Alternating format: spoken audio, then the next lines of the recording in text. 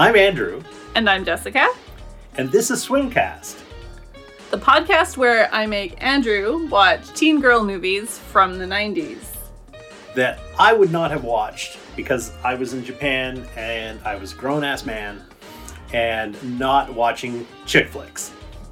Yet these are some of my favorite movies, so please don't ruin the nostalgia for me, Andrew. I make no promises. Alright, so for our inaugural pilot episode, our viewing tonight was the 1999 film 10 Things I Hate About You, which is a loose retelling of William Shakespeare's The Taming of the Shrew, set in a late 90s Seattle high school. And how accurate is it to Shakespeare?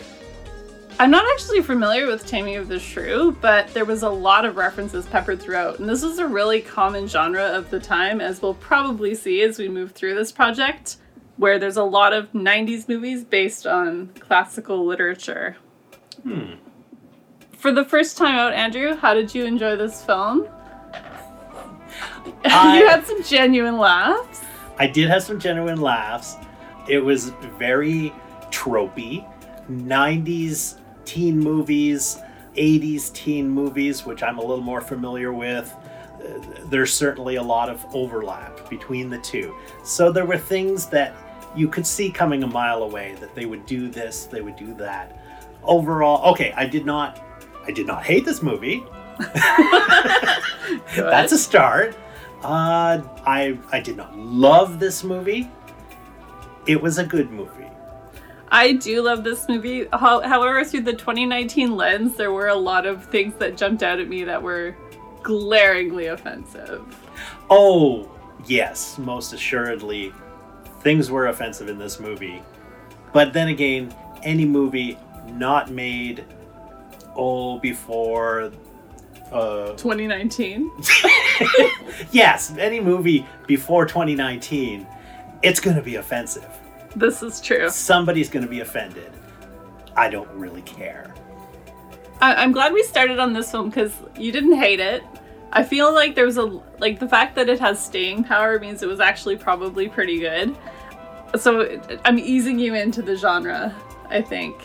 Actually, there's a lot of recognizable faces in this movie, including Oscar winner Allison Janney, Oscar winner Heath Ledger.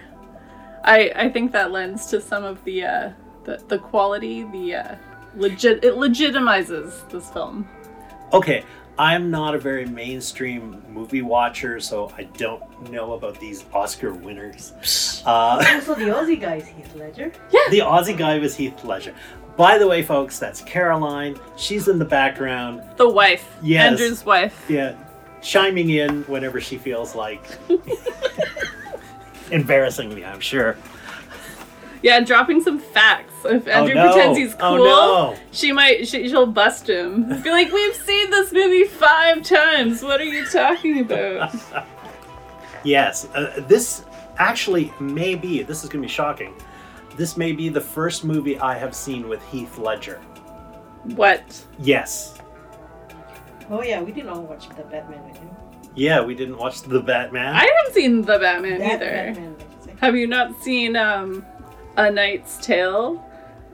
No. No. Is that a 90s movie? I think it's an early aughts. Oh, because, no, this is 1999 and he's Yeah, young. this was in his, this. I think this was his breakout performance.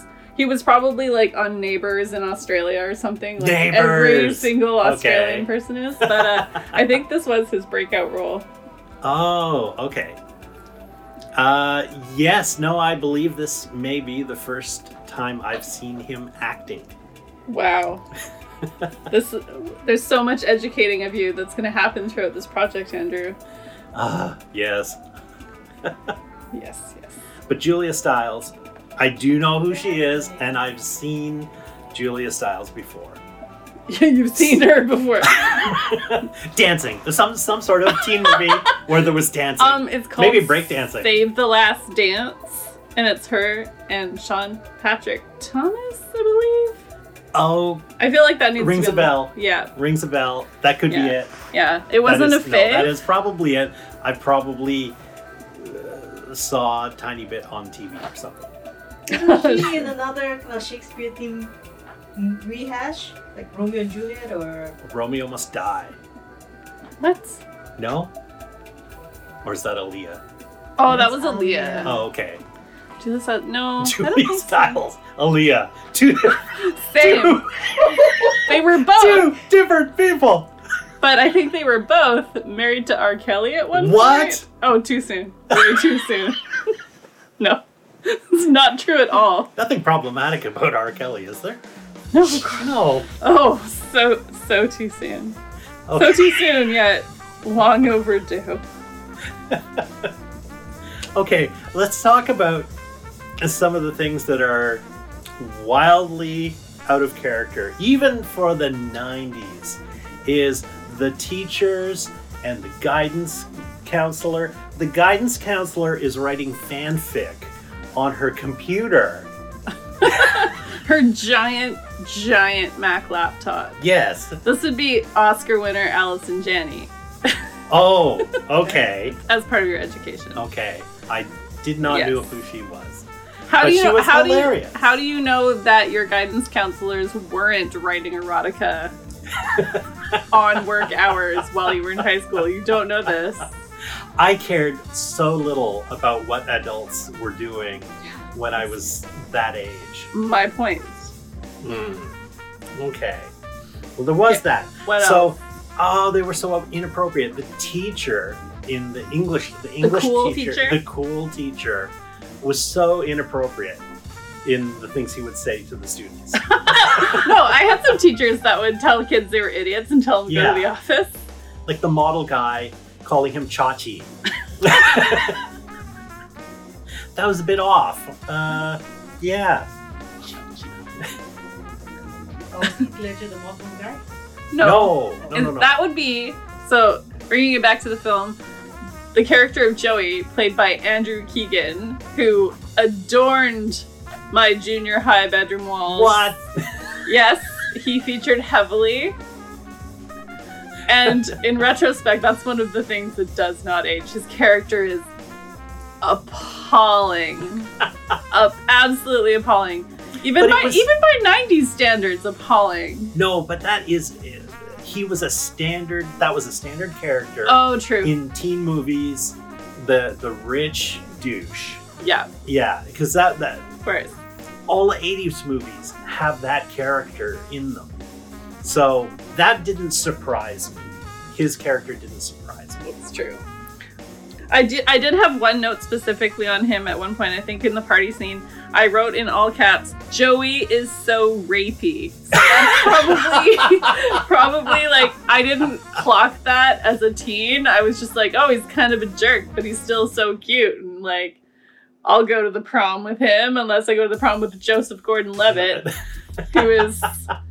he's supposed to be the protagonist in this movie, but I feel like he disappears and no one really cares about him or what happens to him. Right. He's such he looks like such a teenager as opposed to a 20-year-old, which most high school film actors are. This is something that messed me up as a kid, was watching 80s films where these were teen movies in high school, but it wasn't until maybe I was 30 or older that I understood that the actors playing teenagers in teen films were pushing 30. That's why they looked like that, and that's why I didn't look like that. This is true to this day. For example, I still watch Riverdale, even though it is a flaming dumpster fire. But all of the actors on that are like mid-20s at minimum. Right. Yeah. But I guess there's like legal reasons for that, because if they're actually teens, like you can't make them work 24-hour days and right. whatever. Union something. Yeah. But child labor, yeah. that's right. Joseph Gordon-Levitt, if I'm saying that Levitt. right. Levitt. Yeah, he looks like a teenager in this movie, which is weird, and he doesn't look as mature as the other ones. So yeah, even though he's the protagonist, he's overshadowed really by Heath Ledger and Julia Stiles. Yeah. Yeah, he's certainly not as cool as he has become. Right. I think he has tried to become Heath Ledger in his acting. He's tried to, like, every time I see him now, he's trying to be so serious and, like, have gravitas. I'm like, you were on Third Rock from the Sun. Let's just sit down for a minute. Okay, now the other character, played by David Krumholtz, is that? Yeah, the friend, the classic friend character. Well, yeah. Now I'm recognizing him now. We have watched the series. What was he in? Numbers. Nice. Oh, okay, yeah, okay. I love that show. He was the main character. He was Mr. Numbers, right? Yeah. Okay. But he was an elf in one of his Christmas movies. Yeah, he was in Santa Claus. Santa Claus. He was Bernard the elf. He's a Oh, elf.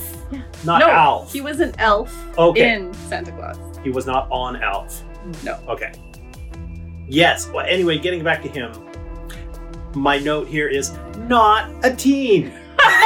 He's like a 40-year-old man. But that was but I mean, he belonged to like the future NBA club or whatever. Like him and like Bogey Lowenstein, like none of them were kids. Like with their cigar humidors and like their button-downs and their golf. Yes.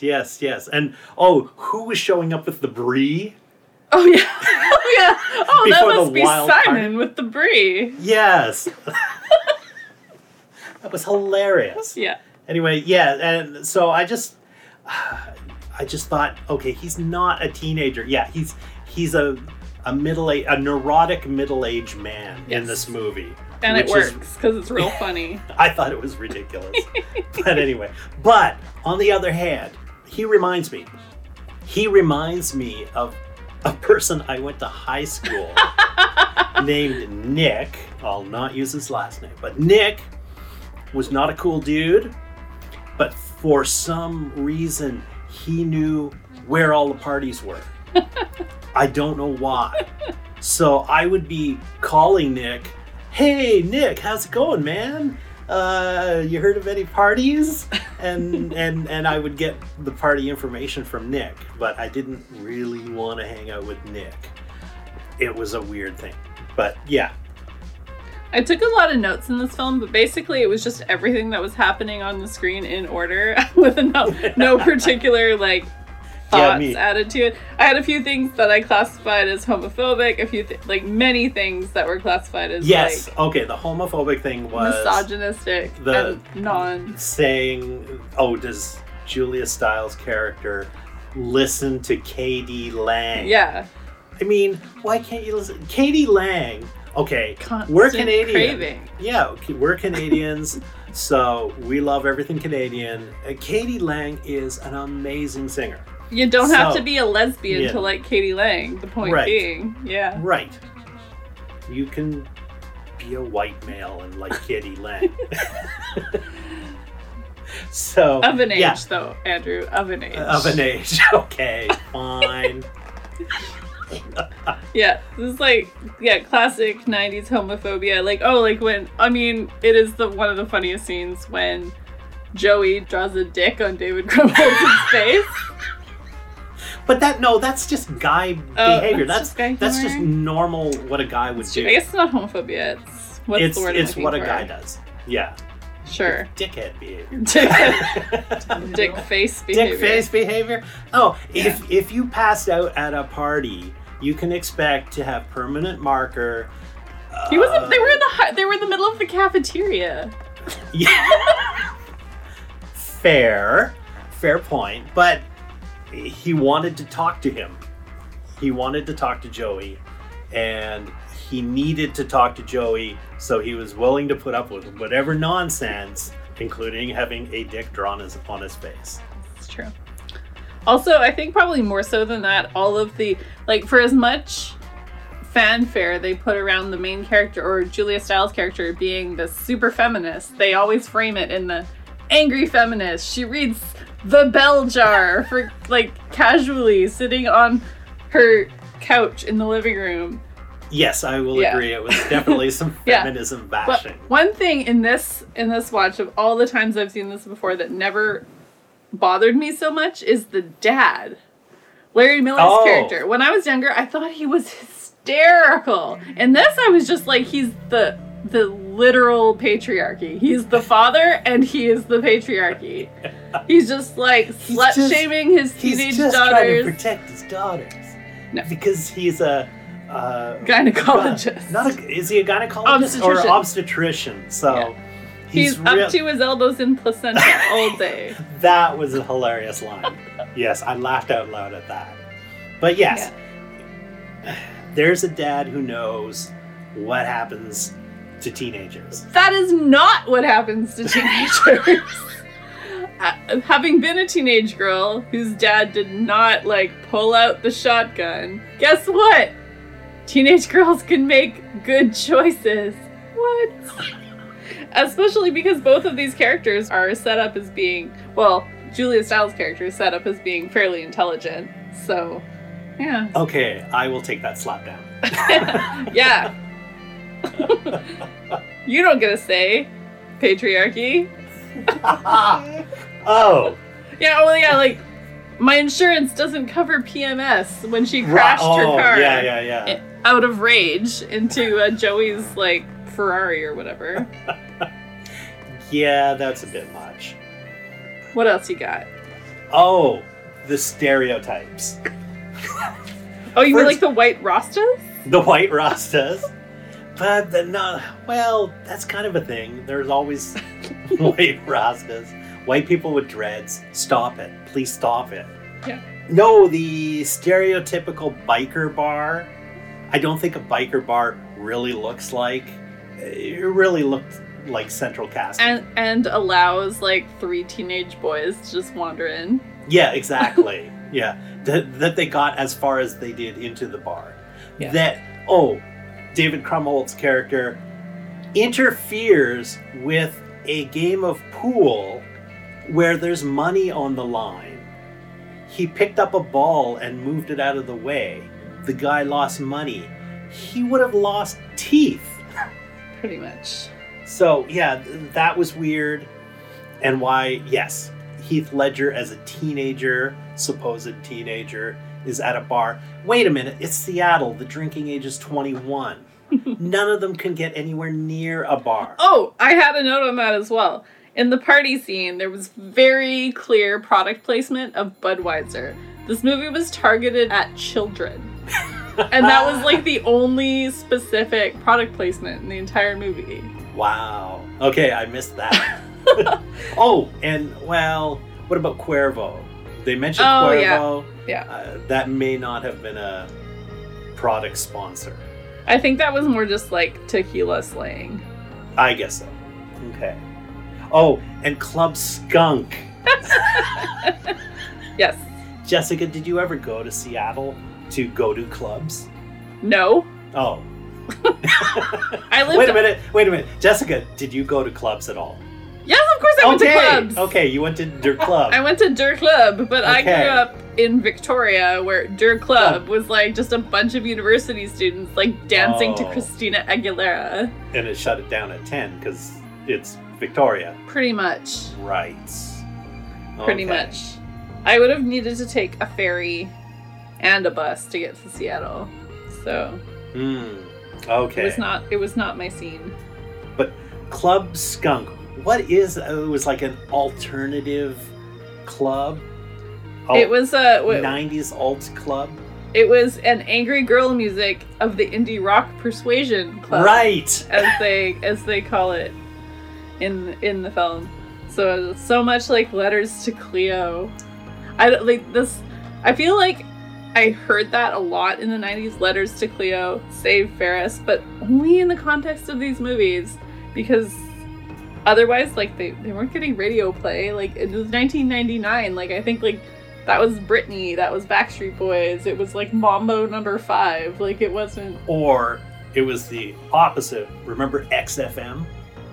Which No. only played angry, screamo kind of music. Oh, I don't. No? Okay.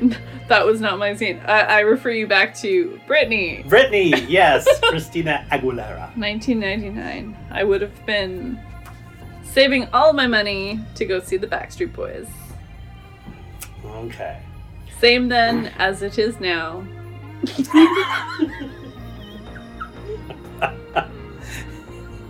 Oh, and okay, jumping back to that party with the Budweiser, it made me laugh when everybody just flows into this rich guy's house at the same time. I wrote that down too. I was like, everybody just shows up. Did they all just kind of wait and then they hit en masse? The guy puts a speaker down on a table, and then it turns like 1 second later, there's a DJ. He's already got his setup going, and he's already scratching on the decks. It was made me laugh so hard as that. No setup time? What? Drove me crazy. But the music, there was a lot of cool tunes of the era. Push It, Salt and Pepper. That was cool. That would have been old at the time of this film. That is true. It was like 5 or 6 years old. That's right. Because I remember I was in Sydney, Australia when I first heard Push It. I was in first grade and probably didn't hear it. You're such a young. I know. Okay. And then Thompson Twins, Walk This Way? No. That was Aerosmith. That was Aerosmith. Well, there was something, Walk something. Anyway, it was a Thompson Twins song. And I was big into Thompson Twins back in the day. But yeah, they're 80s. So that was retro. Yeah. So that was that was also part of Julia Stiles' character, was that she wasn't into like the same music as everybody else, because all her indie bands, because like that's why when she was dancing to Notorious B.I.G. Hypnotize at the party, classic scene, that it was like so out of character for her. Right. And Smash Mouth makes an appearance in the music, but you think it was a cover? I think it was a cover, like I did some Googling during the film, and it was like that song's been recorded like 9 times. It was like from the 60s or something, some other band. I can't remember what the song was now. Not important. Okay, why don't we move it on to our section, breaking it down for millennials. Yeah, so because it was based on a Shakespeare play, other than the fashion, there wasn't a ton of touch points where it was like really 90s. A few that I wrote down because they jumped out. The dad with the pager. Yes, I was just going to say. Yeah. The dad has a pager. Well, because he's a doctor. Yeah. And important people had pagers. Then he went to the landline because you see him go into the kitchen and he's picking up a corded telephone. Mm-hmm. Although they're a fancy family. Well, you can tell it's a rich neighborhood. It's a big house because the daughter has a cordless phone in her hand. So they're a 2-phone home. That wasn't weird in 1999. 2 lines into a house? I had that. What? Yeah. Okay, my parents were cheap. There's no so way. So were mine, but like 1999 wasn't the 60s, Andrew. It wasn't like the party line. You didn't have to like pick up the phone and like tell the operator who you wanted to talk to. We had a party line. You didn't have to tell the operator. Point. But you did have to lift the phone gently and listen to see if there was a conversation in progress, because this was a very short time, way back. But yes, we did have a party line. So, yes, I'm old. What else screamed 90s at you from this film? Oh, that infomercial for GLH. What's it stand for? Great looking hair. Great looking hair. Oh, that was hilarious. It was. I remember those because it was the spray on hair. Yeah, but that infomercial, it was like part of the. It was like the food dehydrator. Ronco. Yeah, oh my god, the Ronco food dehydrator. Ronco. And then they're like, "Hey, wait a minute! While we're waiting for this food to dehydrate, I'm just gonna touch up my bald spot." And they promoted the hair on the dehydrator infomercial. I remember watching that lots of times. Oh, another thing is the amount of live bands. Yes. There's a live band at a prom. Come on, like even in the 80s, you didn't have a live band at a prom. I think that's the way a lot of movies circumvent like having to pay royalties for all the songs. So they either like pay one actual band to play their own songs, or just have like a generic movie band playing non-real music at proms and stuff. It's pretty common, like TV shows, movies, anything teen prom, always live music. I think also too, because these are movies being written by screenwriters who are 40 to 55 years old. Very true. And they're thinking of their proms where very true, where they would have had a live band. But even when I went to prom, yeah, there wasn't a live band at prom. It would be a DJ or something like that. When I was in high school, it was the Much Music video dance. Wow. Okay. That predates me a little bit. I think maybe that might have started when I was in high school. Maybe not. I don't know.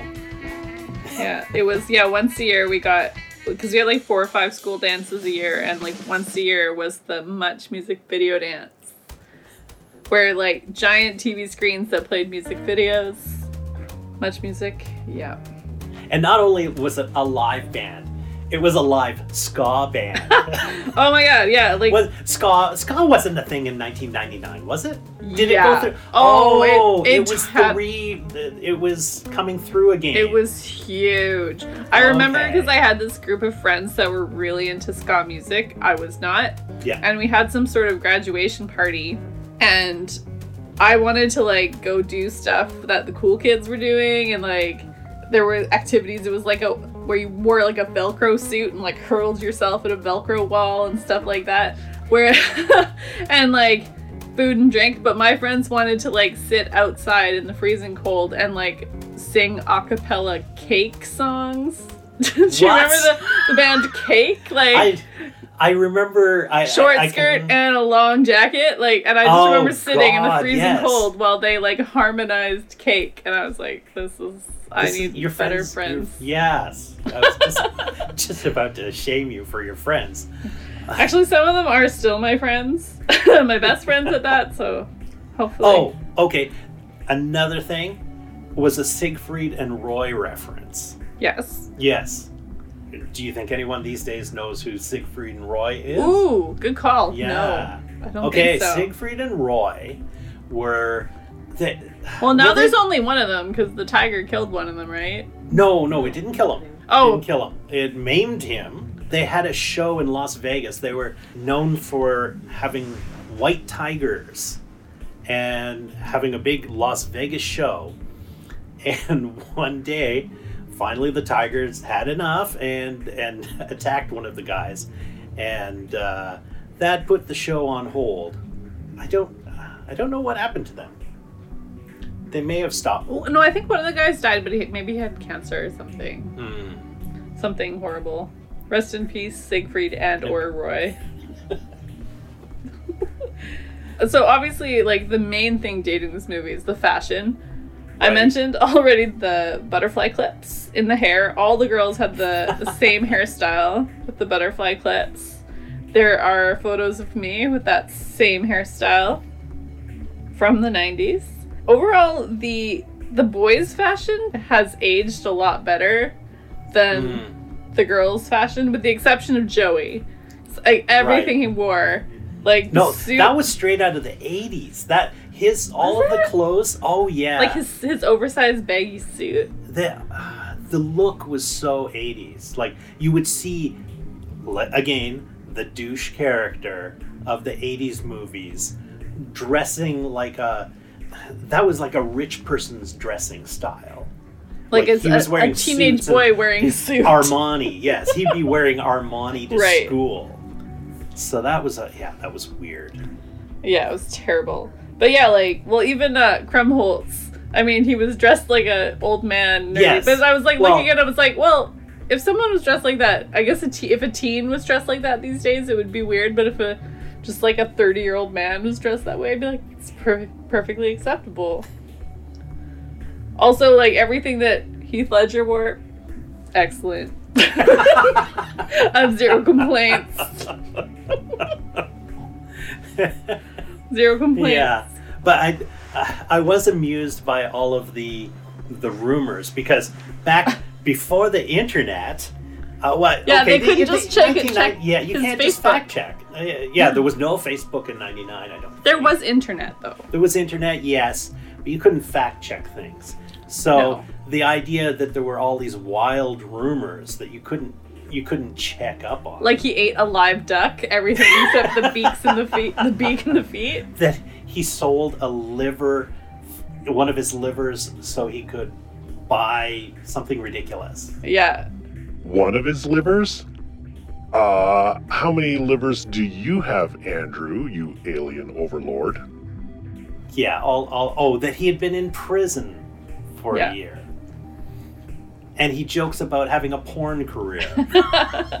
Well, that one you'd find on the internet for sure. Sure. Oh, okay. That's the easiest thing to find on the internet. Although the one, actually, I have one exception to his excellent fashion. When he goes to Club Skunk, he is wearing blue leather pants, baggy leather pants. Baggy. Yeah, they were appalling. Appalling. At Club Skunk, where he says, "I can't be seen at Club Skunk." Yet he walks in, and the bartender knows him by name. Right. Okay, that was inconsistent. What was there was a line, I wrote it down because it jumped out. Bikers full of sperm. Oh, because the dad's afraid of, like, his daughter's being impregnated. Oh, So he thinks right. that, where's Bianca going? Oh, to a biker bar with lots of bikers, full of sperm, because, like, she's gonna go get impregnated by some bikers. Part of his controlling, slut-shaming his daughters and controlling their reproductive autonomy. I like that part. Enough to write it down. Not enough to remember. Oh yeah, but wasn't the last time big sperm? Oh, right. Yeah, I think, yeah. Full of sperm. Full. Big sperm. That was crazy. That was such a funny line. Such a funny line. Okay, there was one really weird moment when she was reading her poetry in class. Yes. And so she's standing at the front of the class, and there's a whole row of binders by the window. Mm-hmm. There was a binder that said Waco. Wait, what? What? What? Yes, there was a binder, and written down it was WACO. And it was, immediately I saw that and go, wait a minute. So as soon as we stopped, I Google searched, when did Waco, Texas happen? And it happened in 1993. Okay. Movies are full of these little things where people are putting in things. Like the art director was like a conspiracy theorist or yes, something? Yes, exactly. So it just, I could not listen to her speech. Meanwhile, I could listen to nothing but her, like, super cringy teenage poem because I related so hard to, like, the angst and the terrible rhyme scheme. I guarantee you I wrote poems very similar to this. While I watched that scene, I was thinking of David Koresh and the Branch Davidians in Waco, Texas, and the disaster where they all died because the government killed them. Yeah, wow. Yeah. Way to make it dark.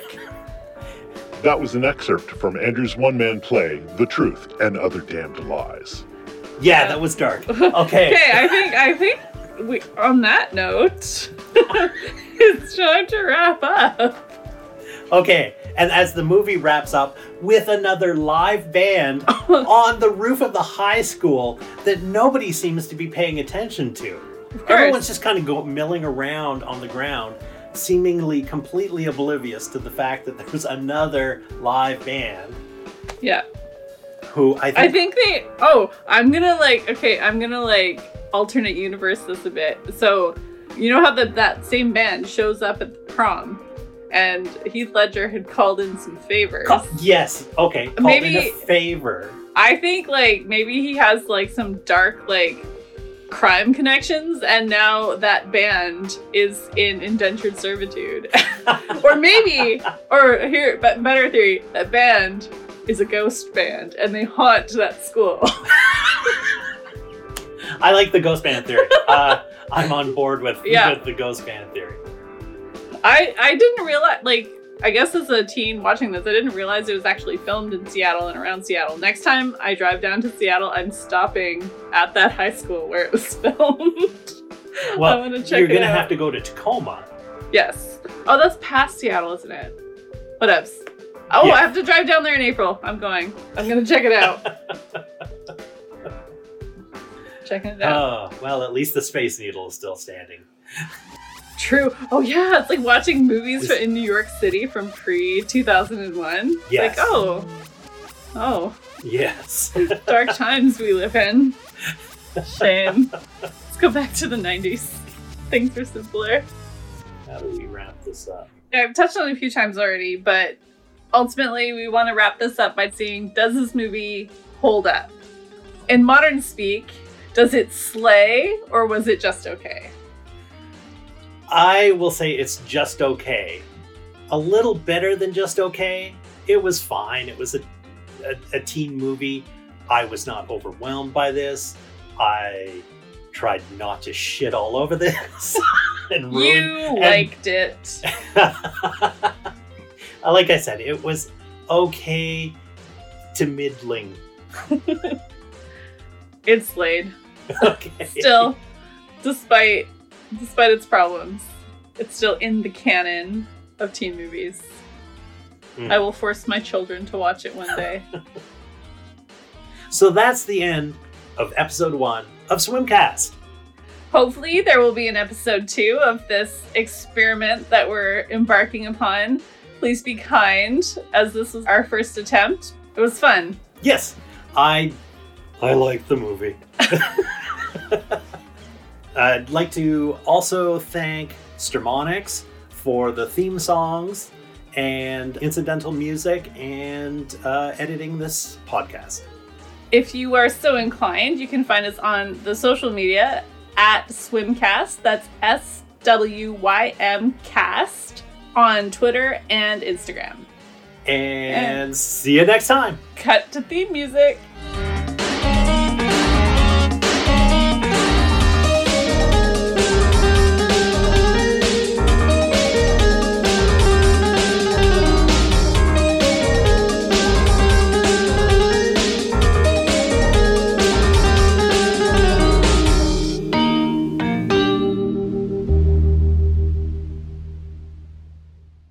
Hey, Stermonix here. Before you run away, check out this song called Dark Age Ahead by Mr. Rust featuring Stermonix.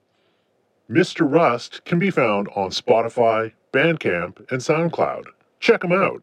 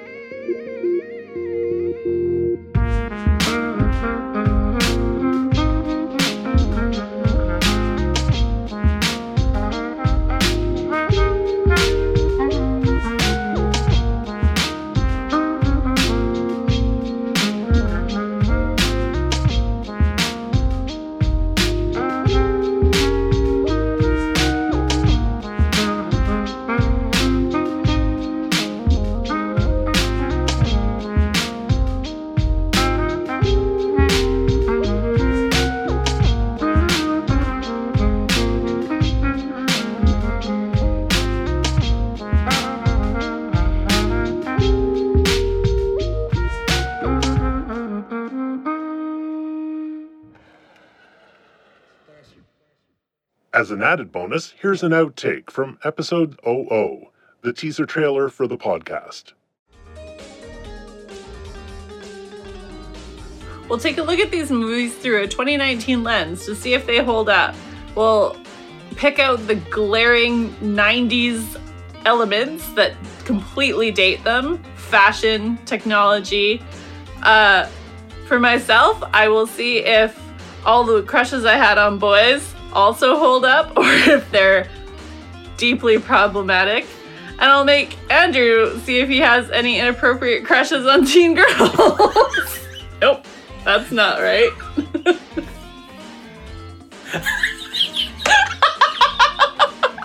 Oh no! Nope, that's not it. It's pretty good.